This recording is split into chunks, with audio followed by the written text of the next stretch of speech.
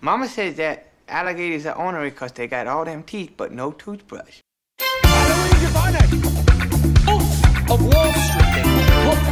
I'm creating newspaper uniform man, and I do believe I want some candy.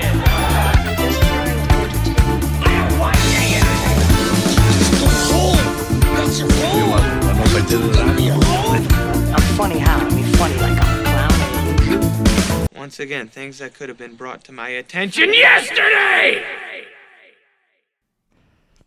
I will have a Welsh rarebit with a poached egg on top, not too runny, and bacon, scones, butter, cream, jam, not strawberry, pot of lapsing, and one licorice pizza? Hello, and welcome to Little Marty, the only podcast on the internet dedicated to covering the works of Martin Scorsese and Adam Sandler and the Andersons also.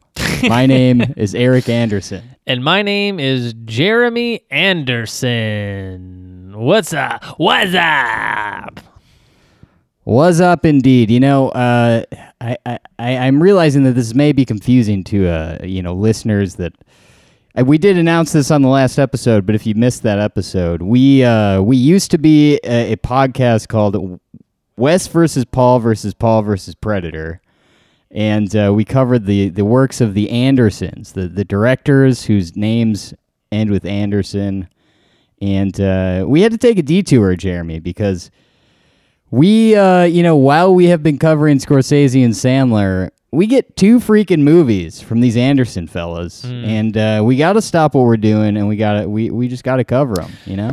Yeah, man. Our podcast, Wes versus Paul versus Predator, which came out right before Little Marty, was perfectly timed for the release of these films. At least The French Dispatch for sure. We know that one for sure was affected by COVID-19. And so instead of them coming out when they were supposed to, when we would have covered them, perfectly well at the end of our series, we had to wait because of the delays and whatnot. Yeah, I would say that is the biggest tragedy of this whole pandemic thing. People don't really take that into consideration when they talk about how unprecedented this time is, and it's really about how it affected us specifically in our podcast. Yeah, and me not being able to see, Cooper Hoffman selling waterbeds. Yeah. Anyway, Jeremy, it's 2022. We're having a great time over here. It's 2022. The podcast is better than ever, and you know what? We don't just do this one measly podcast. We actually have a much better one that we do. Jeremy, tell the people how they can listen to our real podcast, the good one. Well, you would have to park your little ass over to patreon.com/Eric and Jeremy, where we basically take our shoes off, take our stinky socks off, and put them right in a big bowl of macaroni. That's right. We relax on that podcast, Eric. We let our hair down. We cover things like the best little whorehouse in Texas, episodes of Tales from the Crypt. We've covered, at one point, we covered a movie called The Baby, which... that is true, which unfortunately. I am not going to tell you the premise of that. You'll have to Google it. Jeremy, speaking of Dolly Parton, I was watching a documentary last night on Linda Ronstadt. I did not realize that her, Emmylou Harris, and Dolly Parton were like in a trio together. Oh, that's great. What were they called? I don't know if they have a name. I think it's just their names together. But Dolly Parton's like interviewed in this documentary. Oh, that's so cool. I know that I'm saying this because apparently we have a huge crossover between fans of our podcast and Dolly Parton fans. So if you are interested, the CNN documentary on Linda Ronstadt does feature quite an extensive interview with Dolly Parton. Right. Anyway, Achoo! Wow. Sorry, sneezed. And it had to be on mic. It's always got to be on mic, Jeremy. And we are, this is exciting, my man. This is exciting. Licorice Pizza. This is, I'm not going to lie to you.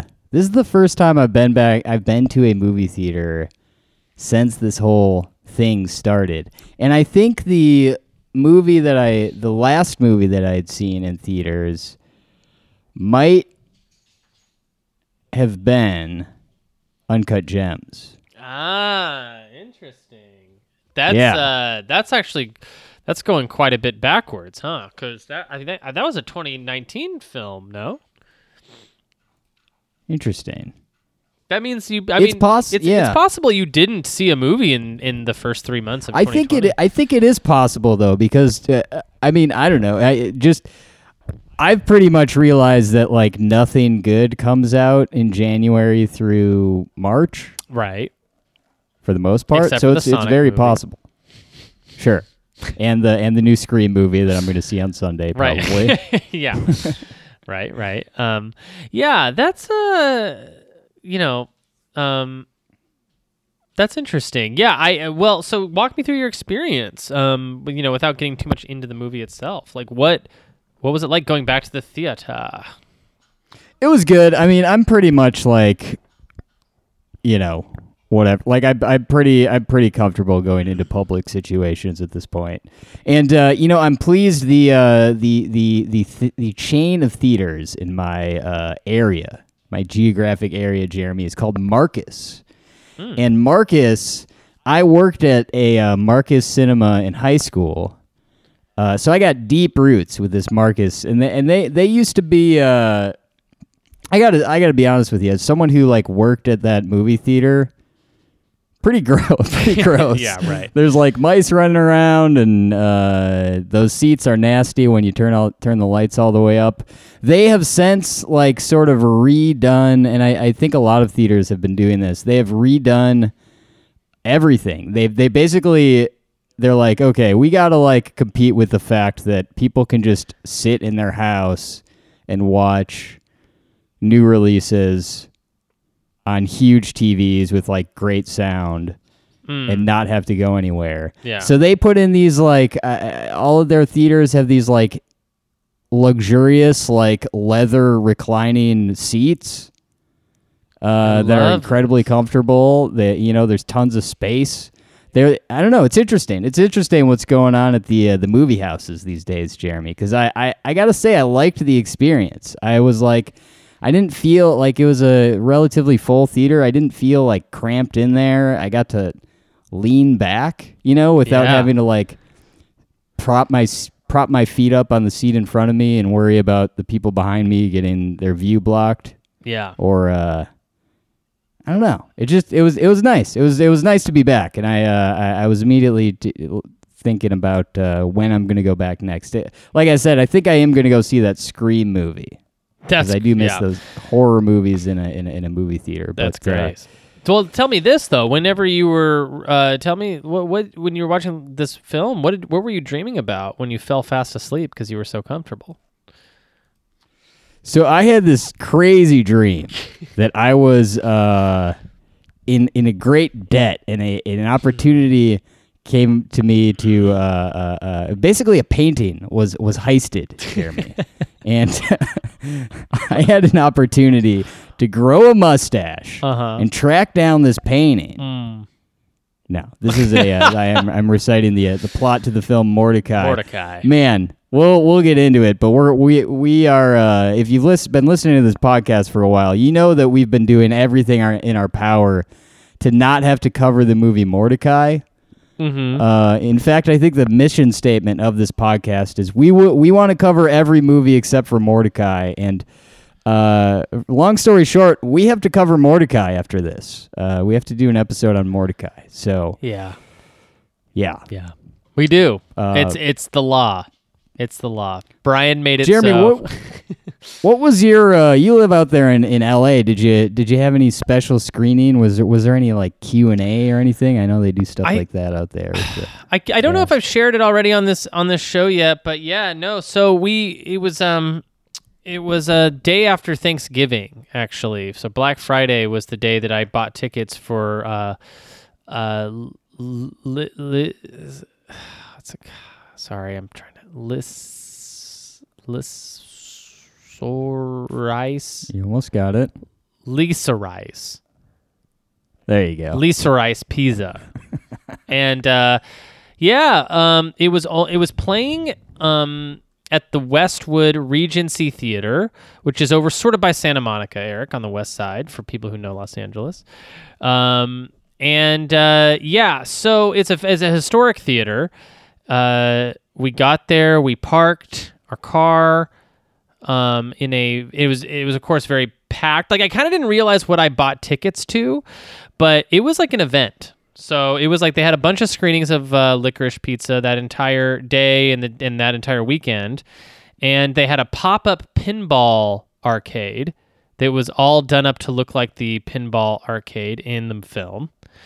We went to a screening that I think was about like 5 p.m. maybe, but the screening right before that, PTA and his wife and kids all showed up and were outside taking photos with everybody. So, wow. Did you happen to see him? Did you see him off in the distance? No, but I've seen him before. My wonderful partner, Jackie, she bought me tickets back a few years back when The Phantom Thread came out. She actually bought me tickets to go see it at the Ace Hotel with a live orchestra, and both PTA and Greenwood showed up to introduce the film, which was cool. But no, I didn't get to see him this time, unfortunately. It would have been cool to see Maya Rudolph, for one. Or any of the other, I guess, actors or cast in the film. But it was, Eric, I mean, it was probably a, I don't know, 300 seater, maybe more. And it was packed. Like just balls to the wall, packed. It was crazy. It was crazy seeing it with a full house. I couldn't have been more excited going into that movie. And I mean, like, that probably colors a lot of my feelings of the film. Like, if I had watched it on my iPhone on a plane or something, it might be different than watching it like on, a whole month before its release date in the historic Westwood area, in that historic theater with all those people, and just like a huge 70 millimeter screen, like humongous screen. And then we got back to our car and it took us, we had dinner plans afterwards, and the people at the parking garage wanted everyone to pay cash. So we were gridlocked inside the parking garage. We couldn't get out. And so instead of leaving, we just left. We walked out of the garage and Ubered to our dinner appointment. Okay. And then we had to be dropped back off in Westwood later to come get I was our hoping car. the story ended with you just left your car. Yeah, our car is still there in Westwood. So I got an incredibly privileged Los Angeles experience, which, there's a lot of reasons to move to LA. I would not recommend moving to LA to go see Licorice Pizza. But hey, it doesn't hurt, One time I went to a double at the Cinerama Dome. I went to a double feature. It was Don't Worry, He Won't Get Far on Foot, that Gus Van, I think it's Gus Van Sant, and Joaquin Phoenix. They did a Q&A after that. And then the following show was the, what's the Bo Burnham one? Oh, eighth grade, yeah. 8th grade, and then he did a Q&A. But between the shows, between the movies, Jeremy, I went to there's a Starbucks over there. You know who I saw walking in when I was on my way out? Mark Duplass. Oh, wow. And then I saw him later at 8th grade drinking the Starbucks coffee. So I guess if you're a director, you can just like bring in food to movie theaters. Yeah. without I think a care. you can do that if you're just a regular schmo. Really? Yeah. I one time brought in a rotisserie chicken to go see the film Lady in the Water. Well, that sounds For some reason, that sounds unpleasant. Trying to eat a rotisserie chicken in a dark theater. Yeah, I couldn't see Anyway. anything. I missed my mouth every time I tried to put chicken in my mouth. Jeremy, Paul W.S. Anderson, Wes Anderson, Yeah. Paul Thomas Anderson, Adam Sandler, Martin Scorsese. Who do you think is the tallest of the bunch? Oh, great question. It's one of the Pauls. No, is it Wes? No, close. Is it one of the Pauls? Paul W.S. Anderson is Yeah. 6'3". Of course. Here's something interesting though, Jeremy. Paul Thomas Anderson, Adam Sandler, and who's the other person we were talking about? Oh yeah, Paul Thomas Anderson, Adam Sandler, and Philip Seymour Hoffman, all 5'10". What Really? do you think of that? Paul Thomas Anderson's 5'10"? Yep. Wow. That's it's average height, I guess. Yeah. Is 5'10" average height? I have no idea. I have no idea. I feel like between 5 and 8 feet.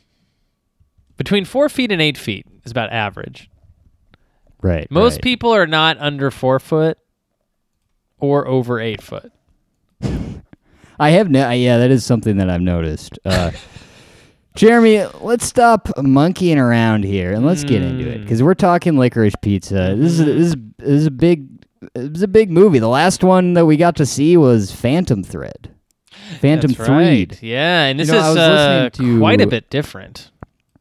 Yes, I was listening to a lot of not a lot, but I listened to a number of interviews with both Paul Thomas Anderson and Alana Haim about the film. Paul Thomas Anderson was talking about how the whole experience of making, I think the question that he was asked was sort of like why he chose this for his next project. And Yeah. he was talking about how, what's it called? Phantom Thread was such an exhausting process because he had to like do all this research and learn about this thing, and then they filmed it overseas, and he had to. It's a period piece and all this stuff, and he at one point had kind of just made the decision that he wants to do something closer to home. He wants to do something where he was talking about. When you're doing a period piece, you're like doing all this research, like literary research and technical research, and it can be very exhausting.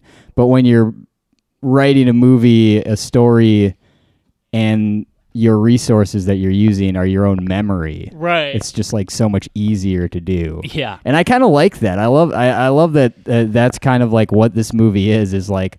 Paul Thomas Anderson like pulling from his own memories as a kid, and some of this background is actually pretty interesting. So the genesis of the story is he was actually walking past a middle school in Los Angeles on picture day, and he saw one of the students nagging one of the photographers, much like Cooper does to Alana. Yeah. Yeah. In the film, and that was kind of like the genesis of the story. And then he has this friend Harry Goatsman, who was a child actor and eventually started a waterbed company and a pinball arcade, who obviously was a great inspiration to the film. He had also at one time delivered a waterbed to John Peters, who we see in the movie, and we'll get to that in a little bit because that's very funny. Yeah. Two of the films that influenced Licorice Pizza the most: Fast Times at Ridgemont High and American Graffiti, which we get that Sean Penn cameo, by the way. That's right. Yeah. But Have you ever seen American Graffiti? I haven't, and it actually every time Neither. because I feel like I've listened to probably a lot of the same interviews you've heard, and it gets brought up a lot. When talking about this film, and it makes me kind of really want to see that film. And I feel like I've had this thought before, where it's like, you should really watch that, and then I just kind of forget. So I'm gonna try to not forget this time and watch it soon. Yeah. So John Peters, the character that Bradley Cooper plays, it is based on a real guy. The real guy is like not as insane. No. as John as Bradley Cooper's portrayal. That's wrong. He is as insane, if not more Is he? insane. Yeah. Yeah, it's not based on. It's John Peters. John Peters is John Peters. Yeah, like Sean Penn's character is based on a real guy. This is John Peters. This was like he talked to John Peters about the role before he made the movie. John Peters. See the interview I heard. He said that he had written it this way. And then sent John Peters the script. Yes. To be like, is this all right or whatever? And John Peters was like, fine with it, but then he said, you have to add my pickup line, which I believe is, do you like peanut butter sandwiches? Which is so funny that's where that line came from, because that's one of the funniest lines in the movie. Yeah. Oh God, man. Yeah, you should. An Evening with Kevin Smith. They talk about. Kevin Smith has a very famous John Peters story, where he was pitching Superman, to John Peters once upon a time back in the 90s, and yeah, by all accounts, John Peters is one of those. Well, he's just like a lot of the celebrities and producers and directors from that era, where he was like, They lived a more fast and dangerous sort of life, the all or nothing days, whatever you want to call it, this sort of, always on some sort of substance, and just, there's like legends revolving around John Peters and his relationship with Barbra Streisand. It's he's a fascinating Hollywood character, and it's fascinating that he's also still alive. The guy is like got to be very old at this point. But yeah, man, the way Bradley Cooper plays John Peters is how I've always heard John Peters described. Like also like the lines where he talks about being from the streets. He talks to Bradley Cooper playing John Peters talks about being from the streets to Cooper Hoffman a lot, and that's something apparently John Peters used to actually do. Is just talk about how he was from the streets, and he would like relate to like, people who like claim to come from the streets, because like he grew up, I guess, in like maybe like a poorer neighborhood or like a more lower income area. But it's just so funny that a guy in an all-white suit, a white guy in an all-white disco jumper is talking to you about being from the streets, growing up in a rough neighborhood. Like it's he's quite a character. Let's see here. So we remember the rumors back in 2020, Jeremy. I remember the working title for this movie was Soggy Bottom. Yeah, and I remember hearing that and being like, man, that's a weird name. I was like, I don't know if I'm into it. I know. I was like, I hope it's not really going to be called that. Yeah. Although now knowing that it's the name of the waterbed company, it all kind of makes sense in my head. But Licorice Pizza. So Paul Thomas Anderson. So this is named after a chain of record shops, a former record shops in Southern California. This is a quote from Paul Thomas Anderson. He said, "If there's two words that make me kind of have a Pavlovian response in memory of being a child and running around, it's licorice and pizza. It instantly takes me back to that time." He said the words seemed like a catch-all for the feeling of the film that go well together and maybe capture a mood. I agree, man. This is like a great title for this movie. Yeah, it's or any movie. It took me a while, I think, to get used to it. It's and I don't know why. I don't know why I bounced off of it at first, but I agree now. Yeah. It also, I think, is like the name of what they used to call records back in the day. They were like, a record of vinyl is like a licorice pizza, all black, big round pizza shaped thing. They used to call cassettes Red Vine Calzone. Made less sense. That made less sense.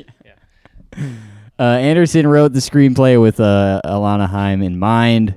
and he actually chose Cooper Hoffman further down the line in the casting process.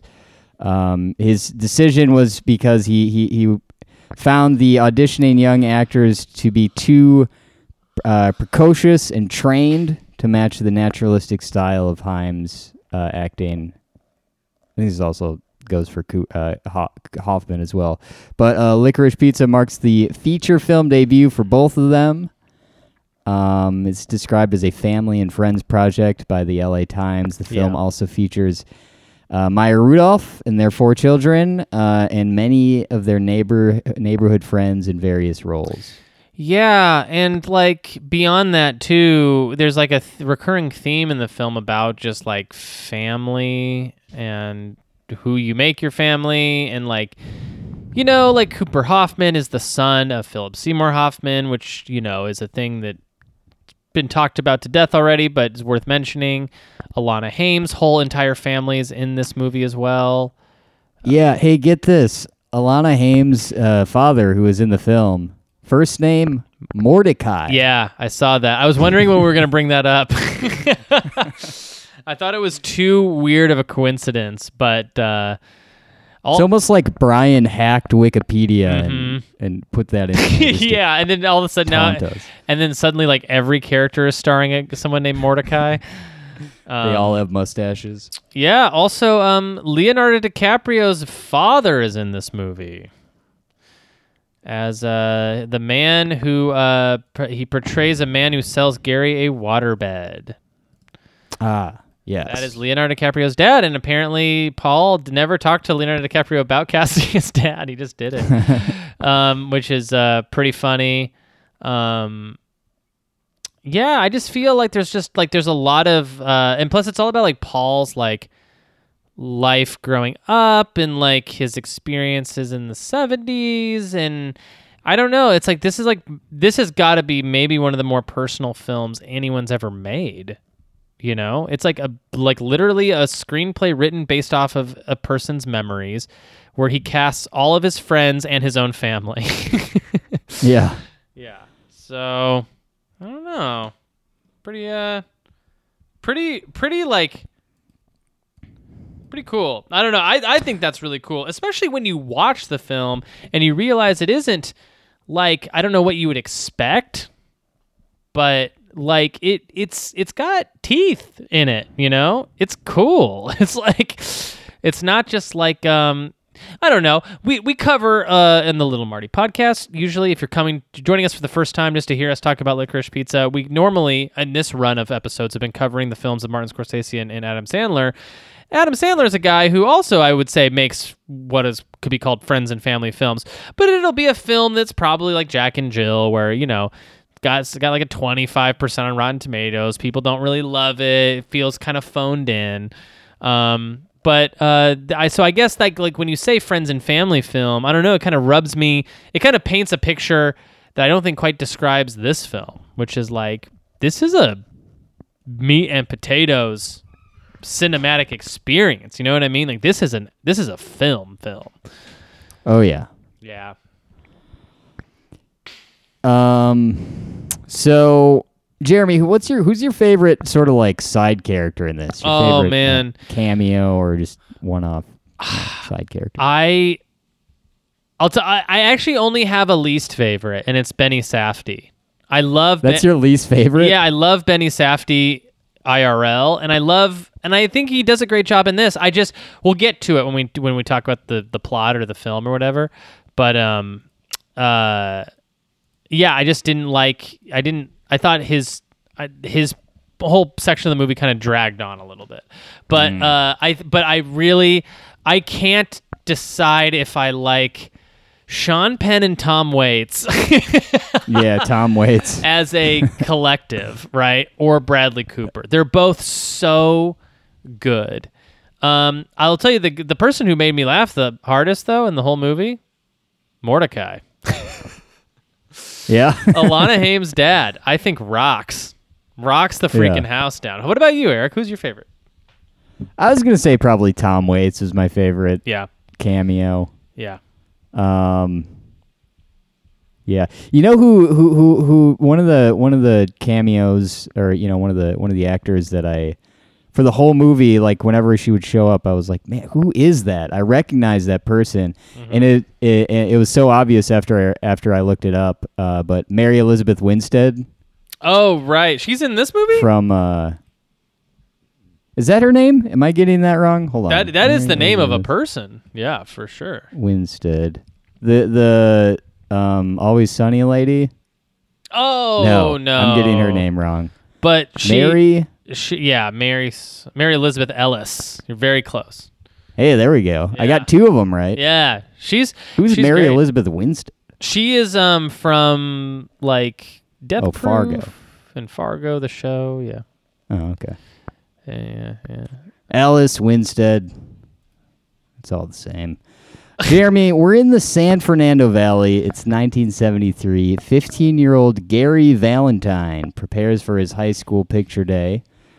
He notices 25-year-old Alana Kane, a photographer's assistant, and strikes up a conversation with her. She rebuffs his advances, but ultimately later meets with him for dinner, and the two begin a friendship. Yes.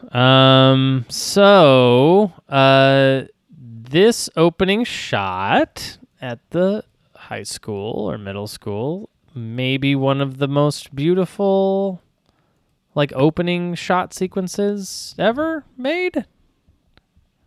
Yeah, it's great. We get a lot of walking and talking. There's a lot of walking and running, Moving too. There's and also a lot running. of running in this movie, which we'll get to. But I remember when this film opens up, and it's just that long take walking through the school, that one shot where you're like, the camera's like losing actors, then finding them again later in frame. There's a lot of like movement happening, and I was a bit overwhelmed seeing this first opening shot. It was just so, well, I felt like very well constructed and like just beautiful, and everything inside the frame was interesting. It was just such a great opening shot. It really wowed me right off the bat, and no special effects, nothing. Just a camera moving around, seeing people. You know what's crazy, Eric, is that Paul Thomas Anderson was his own cinematographer for this film. He just had Michael Bauman sort of helping him out, but for the last two movies, he hasn't had a dedicated DP. Interesting. Yeah.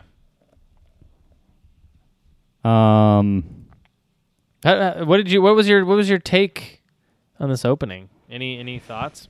I thought it was great. I was immediately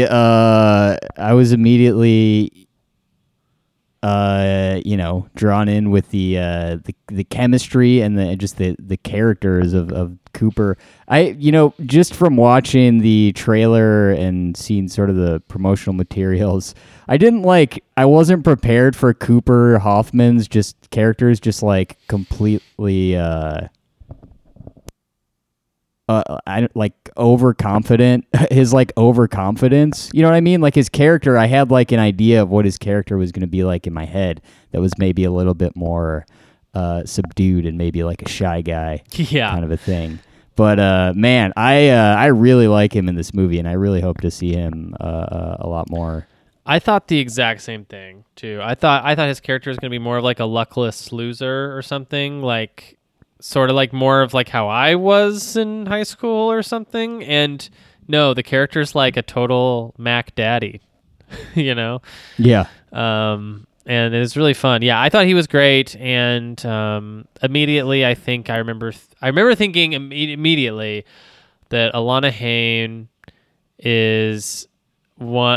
could, if she wanted to, be one of the all-time greats. Like she to me blew me out of the water right from the get-go. I mean, spoilers, but I do think she's probably the biggest standout of the movie, and just like so magnetic and so interesting, and she's got a very cool electric like performance style, and man, I really think she's awesome. Yeah, she's great. Yeah, so Gary attends auditions and appears in a variety show with Lucy Doolittle. And when Gary's mother, Anita, reveals that she'll be in Las Vegas when she was supposed to take him to New York, Alana chaperones him instead. I do want to say, because we go to, they end up having dinner, and we go to I forget the name of the place that they go to. It has like a clever name, that restaurant that Gary's always frequenting. Mm-hmm. I really love that Gary just like shows up to this like fancy restaurant all the time. Oh yeah. And later in the movie, there's like a moment where he's like, "I bet I can get us like martinis or whatever." But it reminds me, he very much reminded me of this kid who was younger than me. He lived in my neighborhood when I was a kid, who was like just one of those people who's like an old person trapped in a child's body. Right. Like he ate at the same diner every morning and like knew the names of all the waitresses and stuff. And I don't know. It's just a very like, I love all the little quirks of Gary. And there's part of me, is kind of like, what is this kid's life? Like, how does he have all this like freedom and whatever? But after a while, I kind of just stopped caring and just was just kind of drawn into it. Yes. That restaurant was called Tail o' the Cock, and it is it's like an incredibly like popular. Used to be an incredibly famous restaurant where literally the kinds of things that you see portrayed in this film happened there. Interesting. Yeah. On the plane to New York, Alana meets Lance, one of Gary's co-stars in a Doolittle film, and the two begin dating, but they break up after an awkward dinner with Alana's family. Here's a question for you, Jeremy. Yeah. And maybe we'll get into this, like the fact that into what this movie is about in a while. But when you were like a young lad, did you ever have an infatuation with like someone way older than you? Oh yeah. Did you ever like have that? And you're like, that person is like they're just too old. Like it just would never happen. Mm-hmm. But you get jealous of their, they get into a relationship. Like I found this to be like from Cooper's perspective to be extremely relatable to a point where it's like, I think a lot of people can maybe relate to this from Cooper's angle. Yeah. And just being like, that's like, it reminded me of like my first heartbreak kind of thing. You know what I mean? It's like, it really tapped into this weird part of my emotions, I guess. But I think that's so we'll probably discuss slightly, the themes of the movie along with maybe the controversy surrounding Licorice Pizza, but you should be getting a sense now if you're listening to us talk about the plot, and if you haven't seen the movie, that's crazy. You should go see the movie before you listen to this, but because we are going to just spoil the hell out of it. But if you have seen the movie and you did, there's just no way around it. Like the movie's about, an underage boy having a crush on an adult woman, and it's like, I'm around this part in the film feeling that it's very truthfully depicted and that I'm relating very heavily to what's going on screen. And it's just one of those maybe more uncomfortable truths about growing up that like, there's almost no way to avoid it. Like probably across the board, everybody who grows up has a crush on somebody much, much older than them. Yeah. Usually a babysitter. Let's see here. Gary starts a waterbed company with Alana as an employee and assistant. While selling beds at an expo, he is arrested on suspicion of murder, but is soon released. This is great. This is so good. This is so cool. And like the whole time this is happening, I was thinking in my head, oh my God, like he's going to be a legend now. Like when I was growing up, there would have been nothing cooler than if the cops like stormed into my middle school room and then just arrested me in front of everyone. People would have thought like, oh my God, Jeremy's so badass. Like, what did he do to deserve that? But yeah, this is also where we get an unlikely cameo from an old school PTA actor. Did you happen to recognize who was playing Herman Munster at this event? Oh yeah, John C. Reilly. Yes, the return. That was so man. I laughed out loud when I saw him playing Herman Munster. Yeah. The return of John C. Reilly in a Paul Thomas Anderson film has not been in one since Magnolia. So Interesting. yeah, over 20 years ago. But yeah, man, this is great. He's selling waterbeds. They're called Soggy Bottoms. He's a 15-year-old kid who's employing people, which is like such a weird aspect of this movie, like such a weird premise, you know?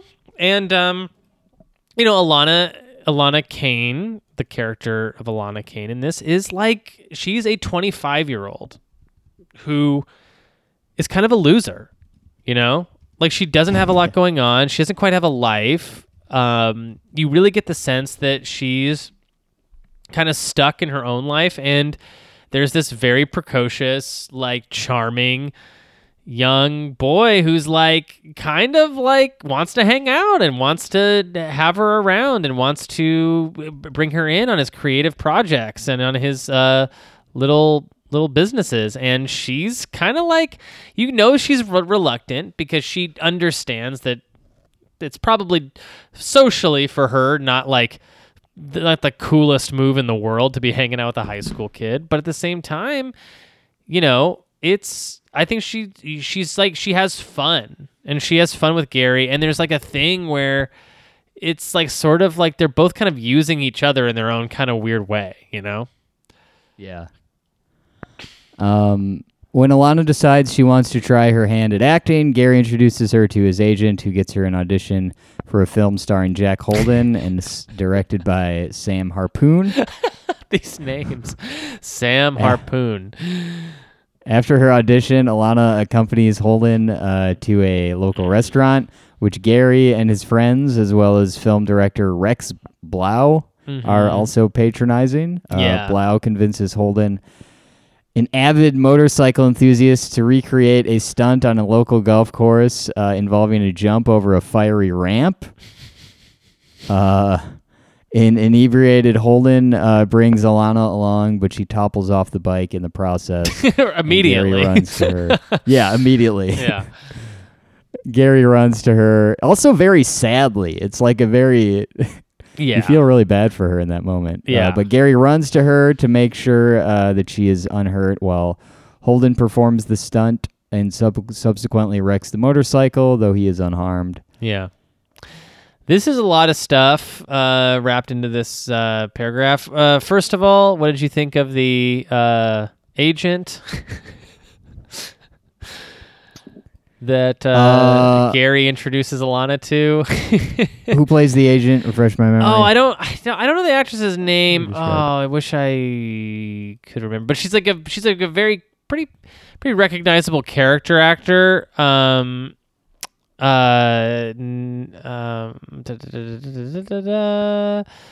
But she's great. She's the one who comments on Alana's Jewishness like several times in the meeting. Okay. There's like this extended close up of her just sort of red face kind of laughing, and Harriet Sansom, that's her name. Yeah. Pretty pretty funny scene there. And then, of course, yeah, I think one of the greatest moments of the year on film is this sort of the scene from the audition with Sean Penn's character Jack Holden, and through the dinner with Tom Waits as Rex Blau.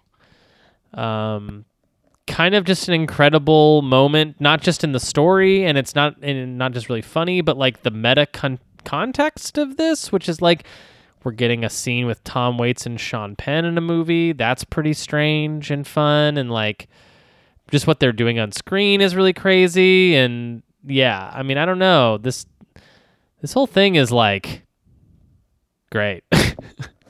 Yeah. it's something else. The actress who we were just talking about, now I forget her name, but she played. She was also in Phantom Thread as the sort of drunken woman in the dress at the ball. That's or right. whatever. Who passes out and then they Yes. undress her. Yeah. Yes. Yeah. She's really good. She's really good. And yeah, Tom Waits. You can also see this part in the trailer, but he does like the whole like he's directing the actual stunt. Like he's in the Yes. director's chair, so he's saying like roll camera 1, roll camera 2, sound speed, all that stuff. And Sean Penn's character is pretty wacky in this movie. It's pretty good. He comes off at first as so intense, and then when you get him in that restaurant, he becomes a total goof. It's like Yeah. it's pretty. I don't know. I'm thinking back on this scene and just smiling. It's just such a great moment. Yeah, I kind of want to watch this again while it's still out there in theaters. I think that'd be a good idea. I think I need to watch it again too. Yeah. Gary, Alana, and Gary's friends deliver a waterbed to John Peters' house as a gas crisis begins to sweep the nation or the country. An irritated Peters leaves to go see a film, but not before threatening to murder Gary's family, specifically his brother, if the group ruins his house. After setting up the waterbed, an upset Gary floods the house before leaving with Alana.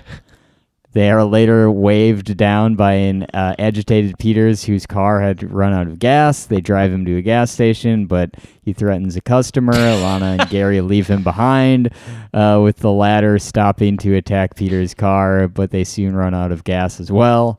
Alana successfully maneuvers the truck, which, by the way, she does that. She learned how to drive stick and stuff to do this. Yeah. She drives the truck backwards down a hill until Gary and his friends are able to fill the tanks. However, the waterbed business ultimately fails as a result of the gas crisis. So yeah, man, this John Peters stuff is so good. Yeah. I mean, Bradley Cooper is sort of like there's more misses than hits for me, but when he's in a good comedic role, Yeah. he can really do it, man. He's so funny in this movie. He's incredible. I mean, I agree with you that it's a lot of misses, but he is in Wet Hot, which is incredible, and this and several other things I've seen. But yeah, I mean, this whole sequence. So first of all, we'll kind of get to it, but I think should have come last in the movie because it's such a huge big finale, right? I don't know if your theater was attended sparsely or heavily attended, but in my theater, people were screaming when she was driving backwards down the street. It was so tense in the theater. Yeah. People were going gasping anytime she had to roll gasless backwards down the hill, or when he smashes the car and then you find out they've run out of gas right next to the car they just smashed. People started screaming. They were they couldn't handle it because it was just such a big, huge, suspenseful moment. It's punctuated with so much comedy. It was just a really good sequence, where I felt on the edge of my seat, my jaw was dropped, and then I was also laughing the whole time. And, Cooper as John Peters is so, again, he's such a creep, but he's charming. There's the whole Barbra Streisand thing. There's also the guy he's hanging out with, which is I'm not sure what his job was, but there's also when he gets to the gas station, Bradley Cooper in one motion runs up, grabs a gas can, throws it at a guy's head, then grabs the gas hose, puts it in the guy's face, and then holds up a lighter as if the guy was going to fight back. He won't do it now because he's about to get burned. It's the cinematography in that gas station is just unreal. I mean, it's just a perfect sequence in a film. I don't know. And it comes right on the heels of the last one. Alana begins to work with the Joel Wax mayoral campaign. Gary briefly joins her, but after overhearing that pinball has been legalized, he decides to open an arcade. The two cut ties after an argument during which Alana implies his immaturity, and he calls her old retaliation. I'm just realizing that, like, you could almost see Gary's character, like the progression of Gary's character over time, ultimately ending up being the exact character that Philip Seymour Hoffman is in Punch Drunk Love. Yeah. They both this, sell like, mattresses. Yeah. Yeah. As Gary prepares for the opening of his arcade, Alana is invited for drinks with Wax that night. I thought this was a really great scene too, by the way. This was just like figuring out like what's going on and how figuring out what's going on through Alana's perspective, and just the scene, whoever the character is that plays Joel Wax's partner does a really good job as well. Yeah. He's also kind of a recognizable character actor as well. She arrives at the restaurant and learns Wax is gay after being introduced to his partner Matthew. He asks her to take Matthew home as a beard. Yeah. Despite Matthew's visibly hurt feelings. Afterwards, Alana apologizes to Matthew, and the two share kind words with each other after she takes him home. Alana later goes to Gary's arcade to see him, but finds him gone, as he had left to find her at Wax's office. Eventually, the two reunite and head off for the arcade, where the two share a kiss and run out of the arcade into the night, at which point Alana tells Gary she loves him. The end. The end, Jeremy. Yeah. Well, tell me, I mean, so there's parts of the Joel Wax stuff I like, but what overall, like, I mean, how do you feel about the end of this movie? I like the end. Actually, now that you mention it, I do think that maybe the Joel Wax stuff is a bit of a, de-escalation from what happened before it. But I don't know. I mean, ultimately, I do think that it services the sort of arc of Alana, falling in love with Cooper's character or what have you. But yeah, I don't know. There is it's kind of like the film sort of like peaks with the Bradley Cooper stuff and then the Peter stuff, and then there's just kind of more at the end that I do like. But yeah, it's just it seems a little out of place. But I don't know. My thing with this movie is like the structure of it. I like it so much, and I sometimes I'll watch a movie that has like a little bit more of an unconventional structure where it's just kind of like you're just like watching a story that is not necessarily, the way that Paul Thomas Anderson described it in an interview, like sort of summarized my experience with it perfectly. Is he described it as almost like being at a bar, like someone at a bar, like telling you a story, like that's like what this film is. It's like someone telling you a story. Like it's not like a 3-act structure, kind of like conventional story structure, but it's more of a series of events. And honestly, it's a lot of this movie is just like a vibe to me. Yeah. It's a vibe that I like a lot. I really do like it. So I don't know. I was kind of, to answer your question, I think that I like the ending. I think that I like the ending a lot. I think the Joel Wax stuff was an interesting turn. I do really like Benny Safdie as this character. Mm-hmm. I don't know, like, necessarily that I need the Joel Wax stuff in general. Like, you could have put, like, a number of other things could be there. I'm kind of indifferent to the Joel Wax character in this movie, but I like his portrayal. I do too. I think I agree with you. Like, I the Joel Wax. If the movie's a vibe and you're just kind of along for the ride, it kind of doesn't, and you're not too worried about like conventional escalation techniques in cinema. I mean, like having a little bit of a downturn into this Joel Wax stuff definitely doesn't bother me, and I do like Benny Safdie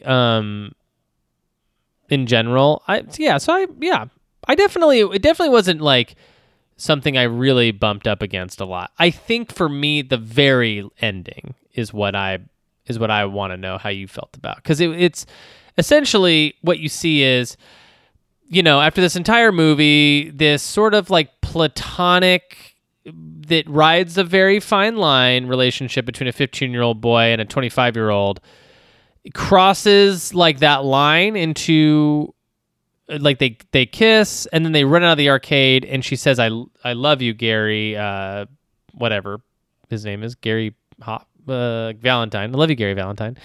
And then it rolls to credits. And I think I just didn't need that. Yeah, I didn't need that either. I kind of wish I didn't need the kiss. I don't want it to I agree with you. I don't want that relationship to flourish. flourish. If it does, I don't want to see it. Yeah. Yeah. I think that's how I feel too. And it also didn't feel super truthful, because I think that what a lot of people probably relate to is like the idea of having a crush on your babysitter or having a crush on someone much older than you. Like, that is what this movie sort of brings that feeling out of. And in real life, you don't end up with your babysitter. You don't actually end up with the person that you had a crush on who's much older than you. Usually it's an unrequited thing. But in this, they almost make it seem like they're going to end up together. Not quite. Not like fully, Like, is she saying, I love you, like I'm in love with you, or I love you as a person, friend, Definitely feels romantic. And it does. And from every interview I've heard PTA talk about this movie, he says that it's very innocent. He maintains that this is an innocent movie where nothing happens. Like, no lines get crossed. And I take that sort of with a grain of salt watching it, because I'm like, but there is a kiss. Is that a friendship kiss? I don't think so. I think it's more of a romantic thing. I think we are, though, no matter what the answer is. I think we're definitely, at least my read is, we're meant to imply that whatever happens after that movie rolls credits, it's just like a train wreck.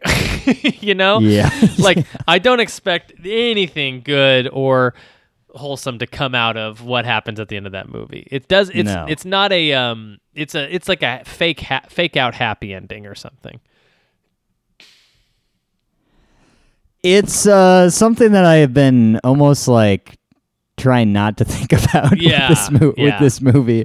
It is weird. I don't know, man. It's like I gotta say, like, it seems like everyone, I mean, I spend a lot of time on film Twitter. Mm-hmm. It seems like those people love this movie. It seems like a lot of people love this movie. Yeah. I love this movie. I think this is a really good movie. Yeah. And it seems like people aren't, this conversation is happening, but not really as much as I kind of expect, to be honest with you. I think don't know. because you just jumped back on Twitter after a pretty big hiatus. I think the conversation already happened. Because Okay. I remember when the movie came out, it was the two things that people talked about the most were the age gap and what the film is trying to say about that. But then also they talked about the John Michael Higgins character as Jerry Frick, the guy who opens the restaurant. And I'm kind of glad we didn't even touch on that, because that's like such a weird, dicey part of the film, but it's in there, and that's a thing to think about. Like when we consider these films, it's like taking the whole thing and not just selecting the parts of it that we like. But I will say that it seems like the conversation around Licorice Pizza, film Twitter almost seems like it's bullied everyone out of complaining about it, which is, I don't know. I'm for that. You know, I feel like we did talk about it, or at least I saw it on Twitter. I saw people discussing the John Michael Higgins stuff, and yeah, it's not great, and I think that that's okay, and I still think the movie can be a great film and have a part that I wouldn't have put in there. And then, you know, the age gap stuff, I think people just don't care anymore because they love the film. And a lot of people relate to the film and they find the film to be truthful, you know? So yeah, I think that discourse is just kind of boring now at this I will say that it's also, the film is not like saying that it is okay. No, it's definitely You know not. what I mean? Yeah, it's definitely not. And it's if definitely anything, not, it's saying it's not okay. yeah, and it's definitely not saying that these characters are good or right, you know? Even though I do love them dearly, I do think they're deeply flawed. Like Alana Haim's character in this is deeply flawed, and I love her for that. I think she's an incredibly compelling protagonist, and so is Gary Valentine. Like they're both kind of lovable shitheads, and I think that's what's so intriguing about them and so cool. And yeah, just all these cameos and being back in this time period with Paul, really like. Just great stuff. So give me a freckle rating, my man. 5 out of 4 Chucky freckles. I think I'm gonna have to give this one, probably. It's gonna get a 3.75.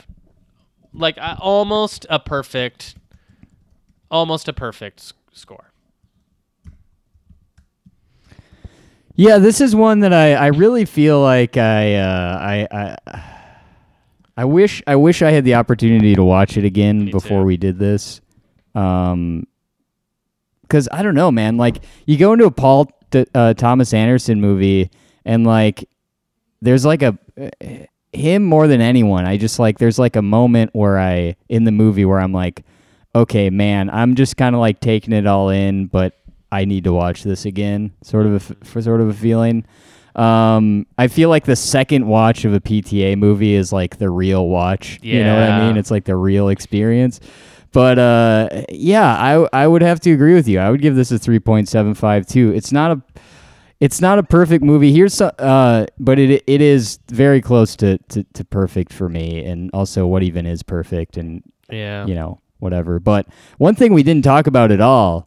The soundtrack is like unbelievable. I mean, just the music choices, the Life on Mars, obviously the Let Me Roll It. I mean, there's just so many great choices, and he could have made some very sort of like down the line like choices, music choices that we've heard before, some Rolling Stones and stuff. But man, I don't know. Like, especially Let Me Roll It is a song that I went through a huge Wings phase when I was in my early 20s. Oh, yeah. And to hear that in, like, one of my favorite director's movies and to know, man, out of all the songs from that era, he picked this song that I used to play all the time. It's so good, and everyone's talking about it now, and Paul McCartney is like so in the conversation right now because of Get Back and this, and it's great. Do you have a favorite song from the film? Oh man, let me go back to the needle drops just so I can remember them here. Yeah, there's the There's one where the DJ announces that he's going to play the Doors, and I'm like, ooh, which one? Because I don't like the Doors, but there's one Doors song that I love. Yeah. And he played it. It's Peace Frog. Oh, that's great. Yeah. Oh, yeah. Yeah, that's a good one. Blood on the streets. Yeah. I don't know, man. Yeah, I don't know. Green Sleeves? The Green Sleeves needle drop is pretty good. Oh, yeah. Yeah. Yeah, it's good. I don't know, man. Yeah, it's all good. I'm having a hard time like remembering one, but it's also been like over a month now since I've seen the film, so that is true. I would love to watch it again and just just sort of pick it pick it apart a little bit more. Great. Pick great it or stuff. ticket, Jeremy. Yeah, pick it or ticket. Well, Jeremy, we have to record an episode on the film Mordecai, which if you want to hear that episode, patreon.com/Eric and Jeremy. We're doing great stuff over there in 2022. It's going to be a great time. And by the way, if you sign up for the $5 tier, you automatically get access to what is now, I don't know, 3 years worth of bonus content. That's right. Yeah, it's all good stuff. And I am back on Twitter, Jeremy. Give me a follow at Halloween Eric. Same handle for Letterboxd as well. I'm trying to do a Letterboxd now. So check me out there. Follow the show at Hubie Halloween1. Jeremy, anything you want to plug? Nah, that's it. Norma, I'll see you in my dreams.